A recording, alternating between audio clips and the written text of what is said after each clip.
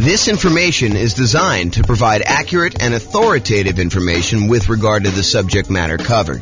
It is offered with the understanding that the presenters are not engaged in rendering legal, accounting, or other professional services. If legal advice or other expert advice is required, the services of a competent professional should be sought. Welcome to the Los Angeles Real Estate Investing and Real Estate Financial Planning Podcast. Learn all about investing in real estate in Los Angeles, California, with a combination of real estate financial planning and modeling with numbers specific to Los Angeles, plus syndicated, more generalized recordings of live and pre-recorded real estate investing classes, not all of them specific to Los Angeles. Be sure to stay tuned after the podcast for a message from our sponsors. Well, good morning and welcome, everyone. This is your host, James Orr, with another really cool class today. Today's going to be a continuation of our series on how to improve cash flow. And today we're going to focus in on how to improve cash flow on properties that you already own. So this is the section of the kind of like infographic that we have where we talk about all the different things you could do on properties that you already own. So this is the infographic I was talking about. So I've broken it down by stages, how to improve rental property cash flow or cash now. And we've broken it down by stages. The first stage is when you're searching for properties. And we've covered that in a previous class. We're not going to cover that today.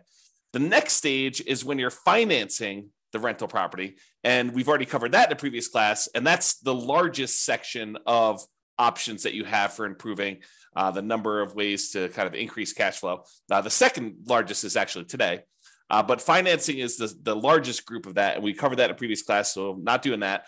We've also covered how to improve property cash flow when you're thinking about which real estate investing strategy you're going to use, whether you're going to do lease options or house hack or things like that, get roommates, change the term of your strategy or whatever you're doing there. So those are all the strategy ones. The improving the property itself is a class we have that's separate than this.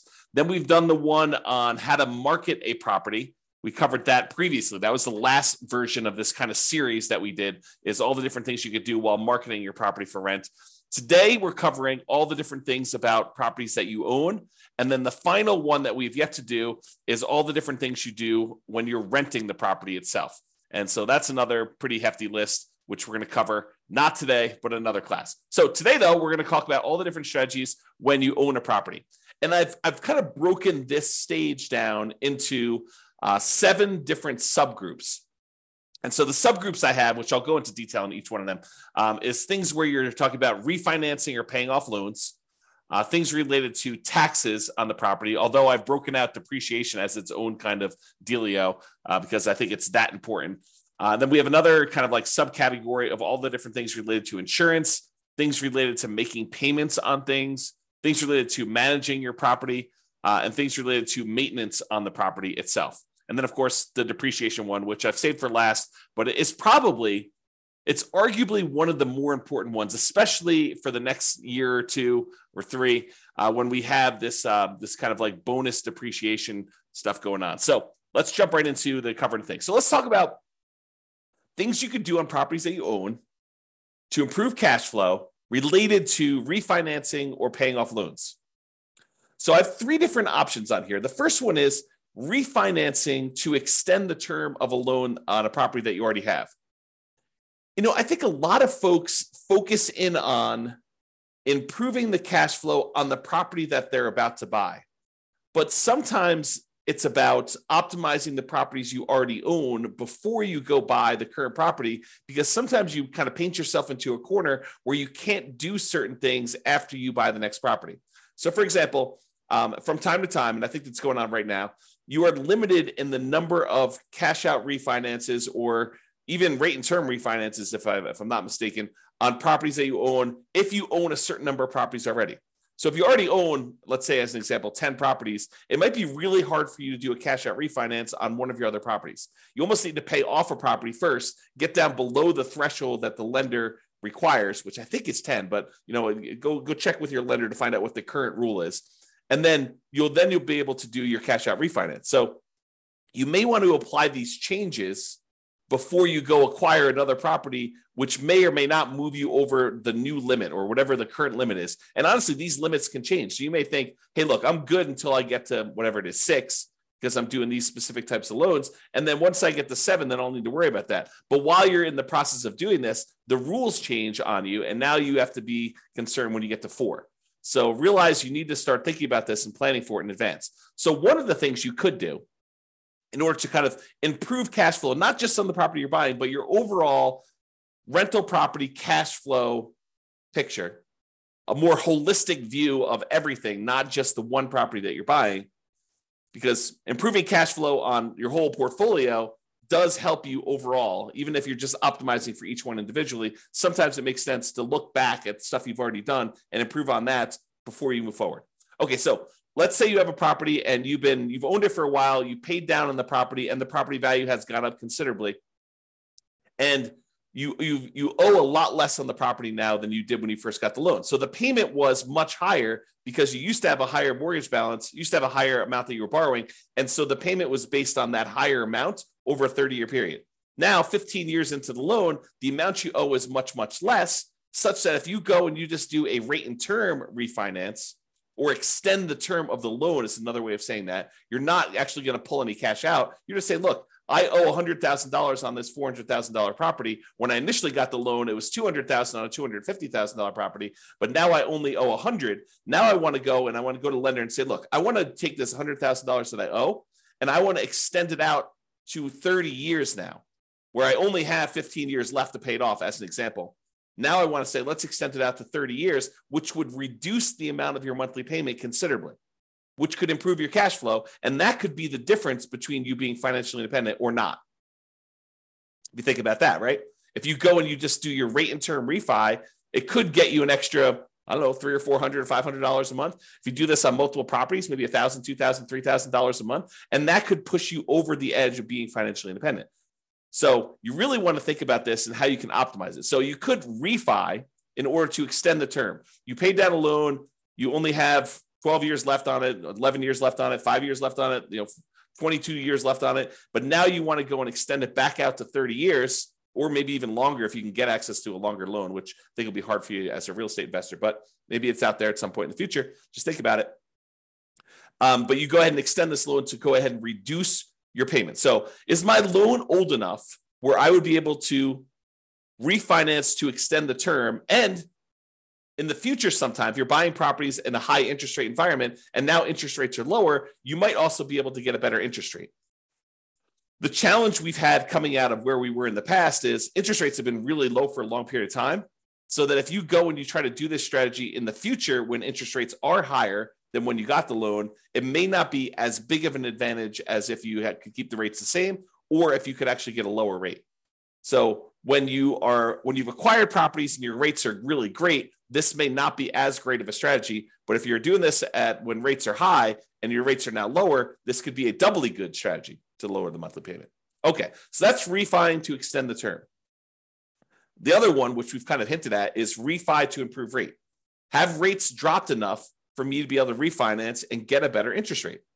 Even if you don't extend the term, even if you keep the term the same, but you go in there and you say, look, I want to go, I've got a 7% interest rate right now. I got this loan when rates were high. Now rates are back down to 5%. It might make sense for you to go look at refining in order to improve your interest rate, to improve cash flow on properties where the rates were high. Okay. And then the other option is sometimes it makes sense to pay off a loan completely. If you have the cash sitting on hand where you've got it invested in something else, maybe you take that money and you pay off the loan. Now realize if you pay off the interest rate if you pay off a loan, the return you're getting on your money is the interest rate of the loan. So if you've got a 3% loan and you pay off that mortgage, the return you're getting on the money that you used to pay off that mortgage is technically 3%. Now, sometimes it feels very differently. Sometimes it feels like, I'm freeing up $2,000 a month on a mortgage payment by only paying off $50,000 of loan that's remaining, because you paid down the loan so much, but your payment was based on 20 years ago when the payment was $2,000 a month. So realize that it could feel very differently, but technically the return you're getting is the interest rate of the mortgage itself, which may or may not be good. I mean, if you're at an 8% rate on your loan, then that may not be such a bad thing. If it's only 2 or 3%, I don't know. That's a little bit lower. You have to decide whether that's important to you. And for those of you that are thinking, hey, I don't have all this extra cash laying around. Well, some people, their strategy is to acquire more properties than they need, sell off some of the properties in order to pay off the other ones. So you may acquire, 1 or 2 properties a year for the next 10 years. And then at the end of the 10-year period, you take 3 or 4 or 5 or 6 of the properties that you acquired, you sell those, pay the capital gains tax, pay the depreciation recapture tax, pay the real estate commissions and the closing costs on it, so that you walk away net with your true net equity after all those expenses, and use those proceeds to then pay off loans on the 4 properties or 5 properties or 6 properties, however many you decided to keep. And that could actually improve cash flow, especially if the ones you're selling are equity rich, but not cash flow strong. If the cash flow, the return on equity from cash flow is actually not great on those, you could take those and you could actually significantly boost the properties that you end up paying off to really improve cash flow on those. So some people, that's their strategy. Their strategy is, look, I'm in a market where it's really hard to make properties cash flow. What I really need in order to be financially independent at the end, if I'm kind of like looking forward to when I'm going to be financially independent, what I really need at the end is I'm going to need some free and clear properties, because these properties financed are not the most amazing at cash flowing.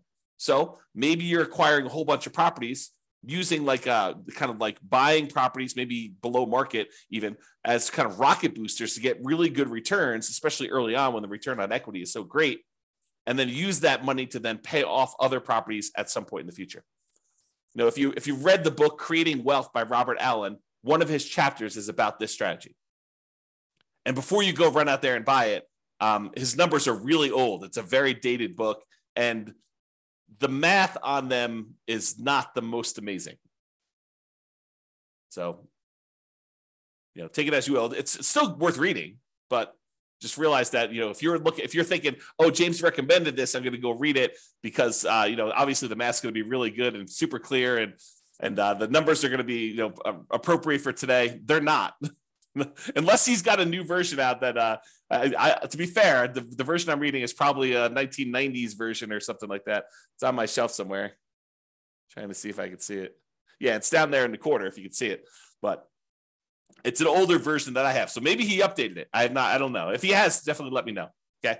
All right. So we talked about 3 options. Refi to extend the term, refi to improve the rate, and then pay off the loan completely might be an option where you can improve cash flow overall in your portfolio before you go buy something else. And the other reason to pay off a loan is sometimes some lenders may penalize you for having a certain number of loans. They may say, look, your interest rate is 1/4 point better or 1/8 of a point better for your first 4 loans. Once you get above 5, then we start hitting you with a small penalty on your interest rate. So if you pay off one of the loans, you may be able to get a better interest rate on the one you're getting to. Just kind of realize that may be a possibility. If it's not there now, it has been in the past, and it may come back. Okay. Let's talk about taxes. Kind of have 3 different options here about taxes. So number 1 is, can I correct incorrect information with the county assessor about the condition or characteristics of my property? If they're listing your property as in like super premium condition and it's a 5-bedroom, and you know that it's actually a 4-bedroom and the condition's more average than it is super premium, you could go to the tax assessor and say, look, my property is not what you're saying it is in the assessor. And because of that, you're using different comps, which means that you're saying that the property is worth more when it's really not. So my taxes should actually go down because it's only a 4-bedroom and it's only of average condition. It's not of this super premium condition. And some tax assessors may send someone out to inspect the property. Some may take your word on it. Some may say, yeah, that makes sense to me. Here's the permit that we pulled when we showed that it was only a 4-bedroom. Whatever it is that they need to do, but you may be able to get your taxes reduced, which by reducing your expenses on the property, that does improve cash flow, right? Income, all the income on the property minus all the expenses. So if we can improve taxes, we can improve our cash flow. If you have property taxes that go up, around here, we redo our taxes every 2 years. Your market may be different. Go find out from your local county tax assessor what the schedule is for redoing property tax assessment. Some redo assessments every time you sell a property. Some do it only every certain period of time.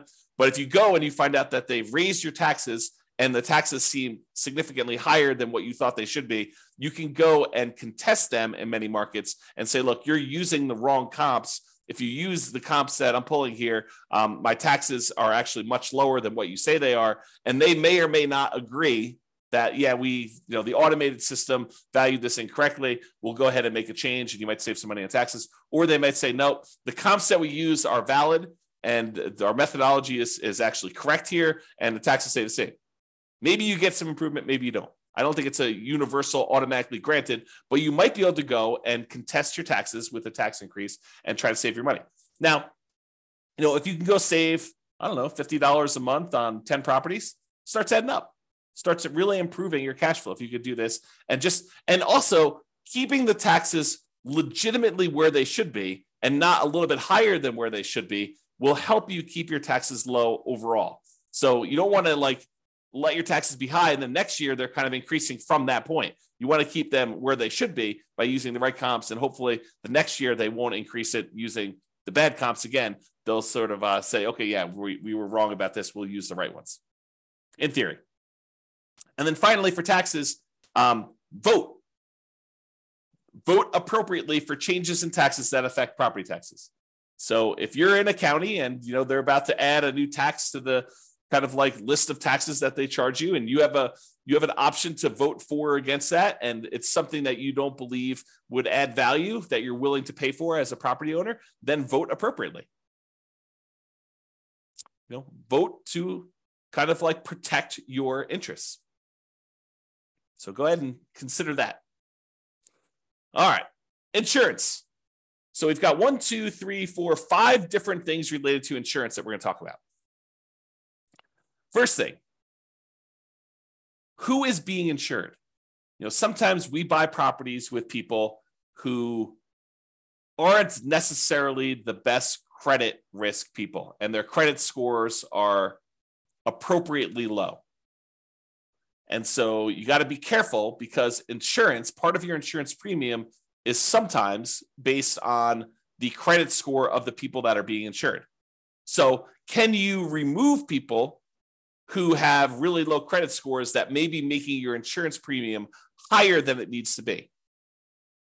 Or in some cases, adding someone who has really good credit could help lower your score, could help lower your insurance premium. Same policy, exactly same policy, but because someone has a good credit score or a bad credit score, it could actually change the rates that you're being quoted and that you'd be charged for that insurance policy. So realize adding or removing people from your insurance policy could improve or worsen the rate you're getting. And so talk to your insurance agent about that and whether you should remove someone from being insured on that or not. Next one, insurance deductible. So we've done a whole class on insurance, and I'm sure we'll do another one in the future. But the idea is you get to select how much of a deductible you're willing to pay before the insurance kicks in. So imagine you go buy an insurance policy and you say, look, for this insurance policy, I want a $10,000 deductible, meaning that I will pay out $10,000 before the insurance company needs to pay out anything. And so let's say there's a hailstorm and you need a new roof on your property and the roof's going to cost $17,000. The insurance company, instead of writing you a check for $17,000 when you have this hailstorm and you have this new roof that needs replaced, they might write you a check for $7,000 because you have a $10,000 deductible and you're responsible for that first $10,000, and then they cover the rest after that. Well, as you can imagine, if an insurance company, if you get an insurance policy where you're paying the first $10,000, that's going to be less expensive for the insurance policy than someone who has an insurance policy with exactly the same coverage where the insurance company pays everything over $1,000. So if they needed a new $17,000 roof, they'd be paying out $16,000 versus $7,000. So you could go in there and you could take on some of this risk yourself by having a higher deductible. Basically, anything under a $10,000 claim, you are basically saying you're going to cover that because the insurance company knows you're not going to make a claim if they're going to have to pay out nothing. You shouldn't make a claim if they're not going to pay out nothing, right? So realize you could adjust the deductible in order to change your insurance premium. Now realize this is putting you at a possible risk, and you need to weigh that risk and say, am I willing to take on that level of risk? And I think for me, it changes property to property. Like there are certain properties I have where I have much lower deductibles, and there are certain properties I have where I have much higher deductibles. Okay, but you have to decide what level of risk you're willing to take on yourself. Can I raise my property insurance deductible, take on more of the property insurance risk personally, and have a lower monthly payment for insurance, knowing that if something were to happen, I'm actually going to have a pretty significant hit to my cash flow because I'm going to need to pay out that premium upfront, right? You may be trading an improved cash flow now instead of having this risky, I need to pay $10,000, which is a lot of $100 a month in order to get caught up to the $10,000, kind of like deductible that you need to pay in. So you need to weigh those yourself. And you can find out the quotes for them. You could say to the insurance agent, I'd like to get quotes for me having a $5,000 deductible or a $10,000 deductible or a 1% deductible. They use the property value as a percentage. You can kind of get different quotes and find out what the policy is and see which one makes sense for you and what you're opening yourself up to as far as risk there. Okay. Next thing, shop insurance rates. Would it occur to you that sometimes an insurance company will price themselves very aggressively, very low, in order to acquire some business at one point in time, and then years later, they decide they want to move away from that particular type of business? And one of the ways that they signal that to the population is they start raising their rates to discourage people from using them. Is that possible that insurance company could do that? So if you've had an insurance policy over time, even though you priced that out and it was super competitive 5 years ago, now 5 years later, the insurance rates may have gone up considerably such that it may not be competitive anymore. Or other people may be much more competitive. They're wanting the business where this other company is sort of just humming along saying, now we've established ourselves, we've got a big enough group of clients, we don't need to be pricing ourselves very aggressively anymore. So we're just going to have what normal rates are, but there may be one or two or three other companies that are very aggressively trying to acquire business. And for the same exact coverage, the rates could be cheaper for one company to another. Also, the quality of the company, their service, their kind of like reasonableness in claims, their speed to pay, their kind of like denial of claims versus the acceptance of claims ratio, like all of these things can come into play where you may be getting a cheaper rate, but they may deny you if you really have legitimate claims, and then you got to go fight with them, versus another company, they may actually have a higher rate, but they're willing to, kind of like honor your claims without fighting with you as much. Just realize that there are differences that you might be paying for that may be hard to see. Even with the exact same coverage, it may be hard for you to see kind of those different things. So shop around, compare insurance rates to make sure that your insurance premiums are competitive. And it is important to make sure that you're getting apples to apples comparisons. You don't want to get, say, hey, what's the insurance policy on this property that I'm getting? Here's the address. And you go quote it that way, and three different insurance companies give you quotes, and they're all over the place. One of them's really high, one of them's really low, one of them's right in the middle. They could be giving you quotes on very different coverage. One could cover a lot of things. One could cover the bare minimum of things.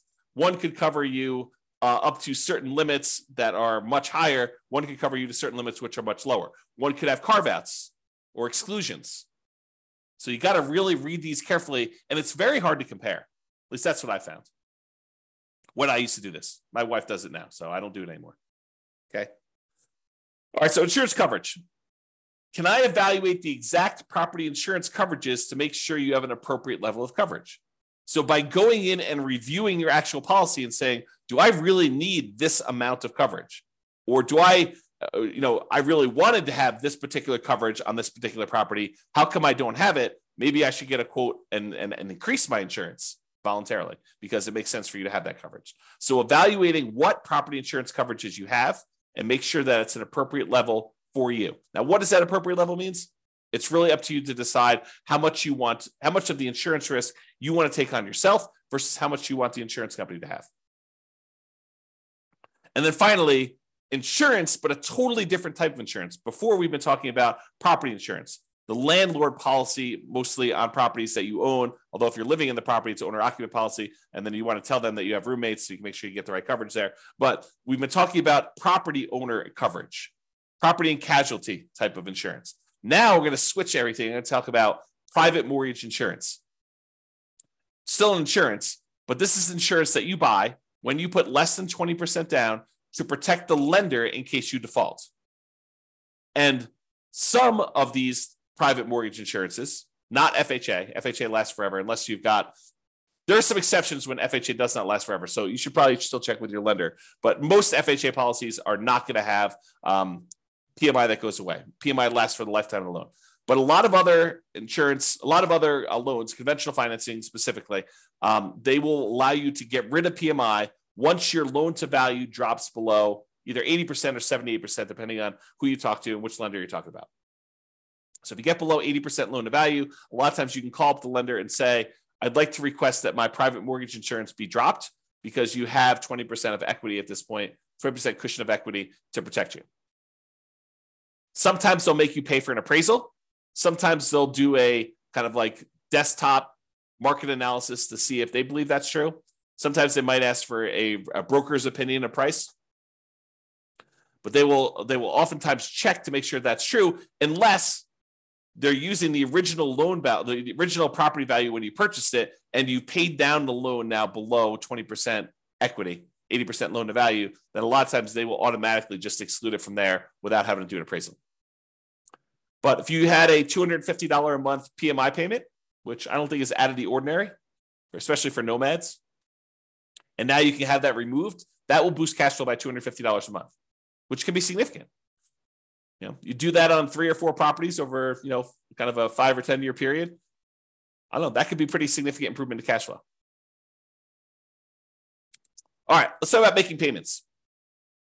And I don't think this really applies to mortgages specifically, although you'll find out from your lender, maybe they will do something with this, but sometimes you can get a discount for auto pay. I've seen occasionally like a utilities company where they say, look, if you're on auto pay, we waive the $3 a month manual billing charge where they send you a bill. If we don't have to send you that, if we do it via email, then we will waive the $3 a month kind of like billing charge, and you can have a little bit less. This is not going to be a $100 a month type of savings, but if you have enough of them, it could add up a little bit. So can you sign up for auto pay on utilities or things like that to avoid a per bill fee charged by the utility providers or whoever the person doing the billing is? And then secondly, sometimes you can get a discount for early payments. For example, some HOAs will say, look, it's $600 a year if you pay quarterly, or if you paid all up front in advance, we do $550. And so you could save a little bit of money by getting a discount for paying things like HOA, or maybe your insurance will allow you to get a small discount if you pay all up front for the year in advance versus paying monthly.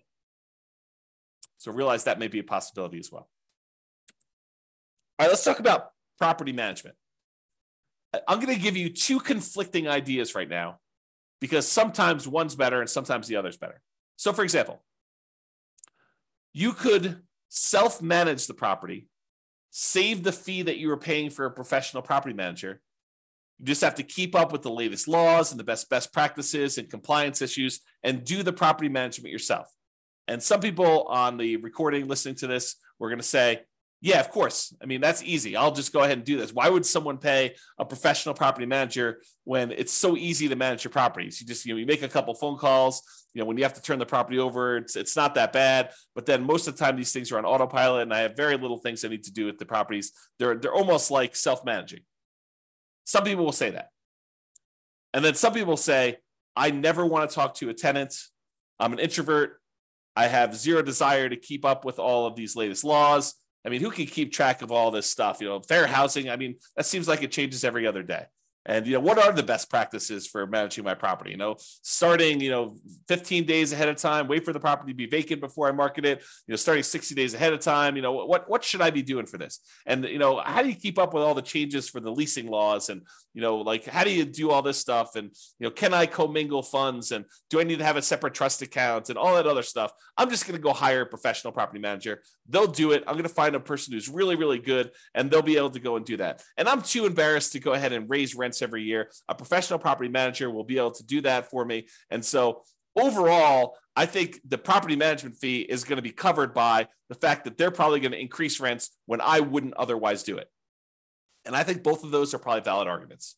There's people that are like self-manage, Why pay a property manager for something that's so easy to do that I could do it myself and I will be able to improve my cash flow by doing self-management? And other people are like, I'm going to have a tenant in there and I'm not going to raise rents over a decade or 15 years. And so I'm going to be way below market rent. It's better for me to pay a property manager who's going to keep up with the latest rents, make sure I stay out of trouble, kind of buffer me from having some, kind of law and compliance risk of making a mistake with fair housing, or, I'm doing something wrong, or I'm commingling funds, or I don't have a trust account, or all these other things that I could make sound very, very complicated. But, the people that are managing it themselves, they're like, yeah, it's a non-issue. So you have to decide which one of these makes sense to you. And I think that both of them could be right for different people. If you're wondering what I do, for many, many years, I self-managed. For many years, I self-managed with the help of a property manager. So I had a property manager doing some things, and then I've completely switched over now where I don't manage any of my properties myself. It's all professionally property managed. So that's what James does, in case you're wondering. Speaking of property managers, you do need to manage the manager.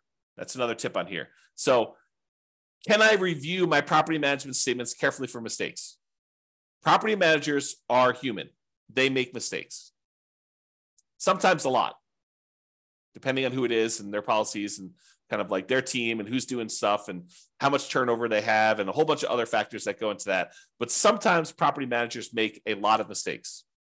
And so you sometimes need to stay on top of them. Well, you always need to stay on top of your property manager, but sometimes you need to do it more so than others.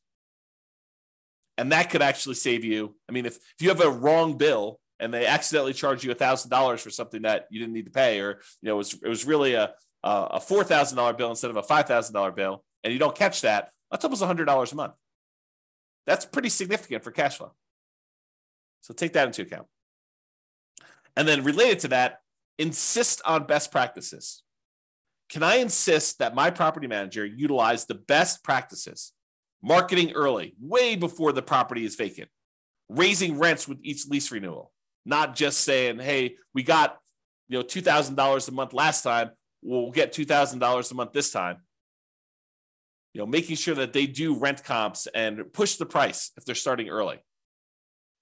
Can you insist that they have the best practices? Now, as a practical thing, you could try to do this, but as a practical thing, if they're managing 1,000 units and you've got one rental and you want them to change their policy and do something different just for you, do you think that that's likely? I will tell you from experience, it probably isn't likely unless it's something that is very reasonable and very easy to do. But if you expect them to change their internal policies to do something very different for you than everyone else, even though that may be the best practice, good luck with that. Now, change that up. You've got a property manager who has 300 properties under management, and you have 50 of them. You have 50 doors. Do you think you have some pull, some sway in getting something changed in their internal policies? I think you do. Okay, so take that into account. All right, let's talk about maintenance on properties. In general, I think it's better to maintain properties, keep them up to date, keep your tenants happy, reduce turnover. A properly maintained property should overall reduce turnover, and turnover can be very expensive. So maintaining your property, can maintain it to minimize the time between tenants. Another reason to maintain your property is then you have less to do when the property turns. If you know that you're keeping up on all the little maintenance requests that you get from tenants, which are legit, then when the property needs to turn over, you don't need to do all those things anyway. They're already done. They're already maintained. Okay. So can you maintain property to minimize vacancy, to improve cash flow overall? And then sometimes we're talking about quality materials. Sometimes it makes sense to use a slightly more expensive material that will last much longer than using a kind of like temporary lower quality fix to save a couple dollars up front. For example, in some units, it may make sense for you to do luxury vinyl tile or luxury vinyl plank, spend a little bit more money up front than to pay for low grade carpet that you know you're going to need to replace much more frequently than the LVT, LVP. Which, if you look at it over a long period of time, it looks like you took a hit to your cash flow. But if you figure out this lasts twice as long, but it only costs 20% more, then you should have reduced your overall expenses on cash flow over a longer period of time, not just in that first year when you took the hit on a little bit more expensive. Okay? All right. This is the last one. And this is really important because these could be big dollars. Depreciation. Depreciation is the tax benefits you get from the IRS for owning rental property. The basic idea is this, and this is all layman stuff. So don't go to don't go into your IRS audit and say, James explained it like this. So, they're like, who's James? who's this guy anyway? You need to go talk to your tax professional and get like the legit thing, or go look up the tax guide and actually read it yourself. But this is my layman's version of what this is. When you go buy a rental property, the government says, look, this property is going to depreciate in value over time. The usefulness of the building itself is going to fade over time, such that over 27 and a half years for residential properties, it's going to go from whatever it's worth when you buy it down to zero. Not the value of the land. The land is excluded. The land does not depreciate in value, but the functionality of like the things on the property itself, the siding, the carpet, the kitchen sink, it wears out over time. And so we call that depreciation. And the government allows you, the IRS allows you to actually depreciate that, to get a tax advantage of having this thing go to zero. So how it works is this. You buy a property, and let's say it's a $400,000 property. And let's say the land is worth $100,000. You'd find out from your tax assessor or ask your CPA for advice on how they do it in your marketplace. But let's say that the land is worth $100,000. So the depreciable amount for the building is $300,000 as an example. So normally the government would say, look, if you want to, you could take that $300,000, the value of the building, and you could divide by 27 and a half years. And then on your taxes, you could offset income you have by that amount each year. So on a $300,000 property, let me go ahead and pull up a calculator here, and I'll do a little bit of math for you. So $300,000 divided by 27.5. So they're basically saying you could take $10,909 and subtract that from the income. I'll say eligible income in order to not pay taxes on that amount. So to use really basic layman's terms, which isn't exactly correct, but it's good enough for me to explain it to you. If you made $100,000 a year, you could take this $10,909. Let's just call it $11,000. We're going to round up. So this $11,000 in depreciation, and you could remove that from the income that you made so that you're paying taxes only on the amount that's less. So if you made $100,000 minus $11,000, you're now paying taxes on $89,000 instead of taxes on $100,000. So because you were able to deduct that depreciation from your income. Now, what that means is this $11,000 in depreciation that you got, if you multiply that by your tax rate, whatever your highest tax rate is, because it's really on the highest, although if you use effective tax rate as an estimate, it'll kind of make it a little bit more conservative because your effective tax rate is a little bit lower. So if your effective tax rate, let's say, is 25%, that means about $2,500 per year is how much you didn't have to pay in on taxes, which if you squint really hard is like $200 a month. So you got almost like $200 a month in saved taxes, which looks like cash flow to you. Because you could go to your job and you could say, look, adjust my exemptions, adjust the kind of like exemptions you're taking out of my paycheck so that you're lowering the taxes that are taken out of your monthly paycheck so that you get a little bit more on your job paycheck, because at the end of the year, you're going to get this depreciation and you're not going to have to pay that amount in money. So you could say, look, go ahead and adjust my normal paycheck stuff, even though it's technically from the real estate. But so I'm paying less in the taxes on my paycheck. I get more money in each weekly paycheck or biweekly paycheck or monthly paycheck or whatever you're doing, so that it actually looks like cash flow to you each month. And you could go do that, adjust it so that it's about $2,500 for the year, about $200 a month, and that actually would improve your cash flow. So it is like improving cash flow,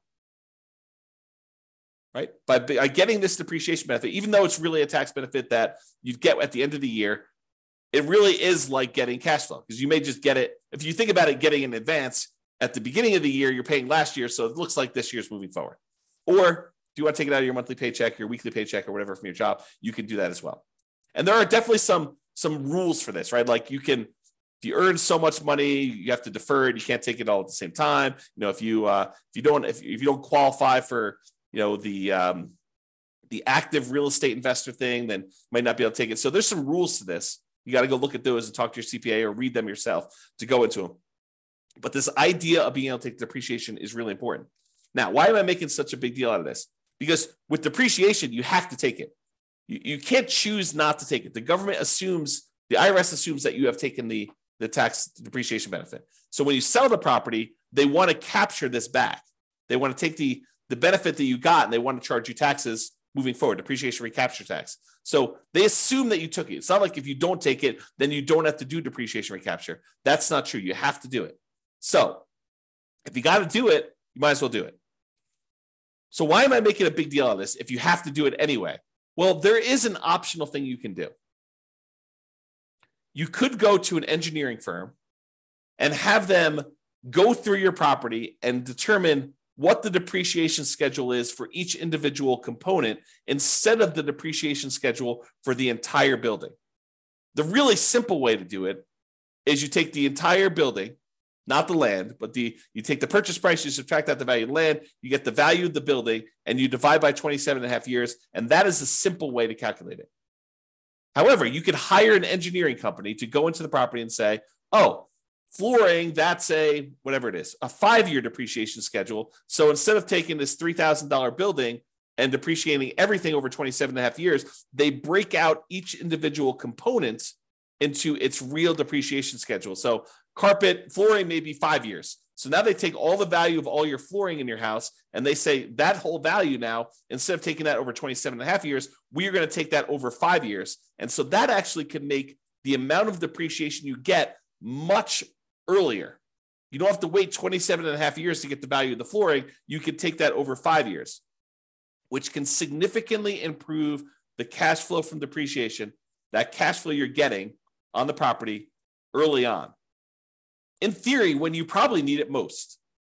If you're buying a property and your cash flow is not great because prices are high, interest rates are high, and rents are lagging, it tends to be not great early on. And then as rents sort of creep up over time, it gets better and better because most of the time your payment is fixed, right? Your mortgage payment becomes fixed. And so even though tax and insurance are going up a little bit, rents are going up faster than those. And so cash flow tends to improve on rental properties over time.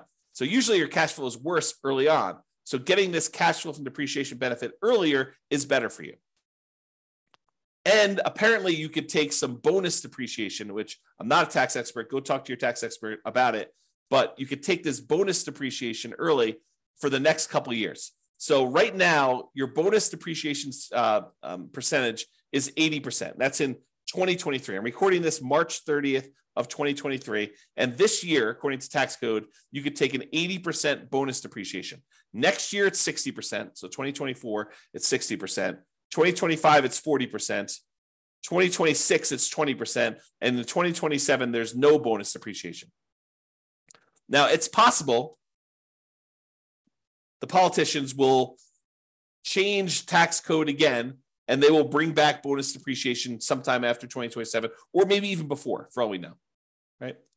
This bonus depreciation idea has come in and come out of the tax code more than once. It's my understanding. So it's possible that it'll come back in the future, but right now, in this year, you get 80% bonus depreciation. So if you were going to go buy this $400,000 property that has $300,000 in depreciable amount, an estimate of what this bonus depreciation might be is somewhere between $30,000 and $45,000. Of course, you have to go and look at the actual property and have the engineering report done, and they'll actually do the numbers. But it's somewhere in the range of $30,000 to $45,000 in bonus depreciation, which before it was around $11,000 for the normal one. So the bonus depreciation just in that first year is like 3 times the normal. And if you're at a 25% tax bracket, that could be somewhere in the neighborhood of $7,500 in tax savings, which looks like cash flow to you. So if you could get an extra $7,500 that you didn't have to pay in tax, looks an awful lot like, I don't know, let's call it $650 a month. If you could offset $650 a month or add $650 a month in extra cash flow from depreciation to your property from this bonus depreciation year one, would that help you offset some negative cash flow?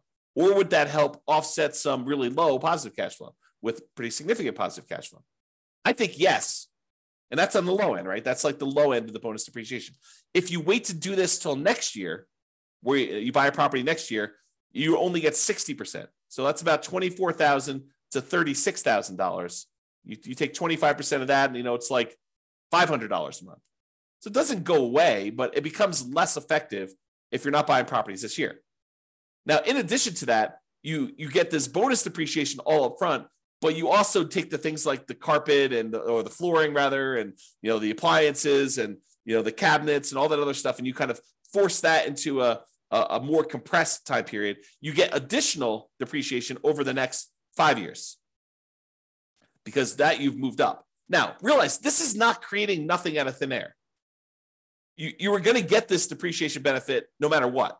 What we've decided to do with this bonus depreciation and kind of like doing the components or the segmenting of different things into different time periods is you've moved the whole depreciation stuff up. You've time warped and moved the depreciation you were getting from being over 27 and a half years to now a lot of it gets focused in the first year and a little bit more gets focused in the years 1 through 5. But then the amount you get years 6 through 27 and a half is lower. So you're not generating anything magical.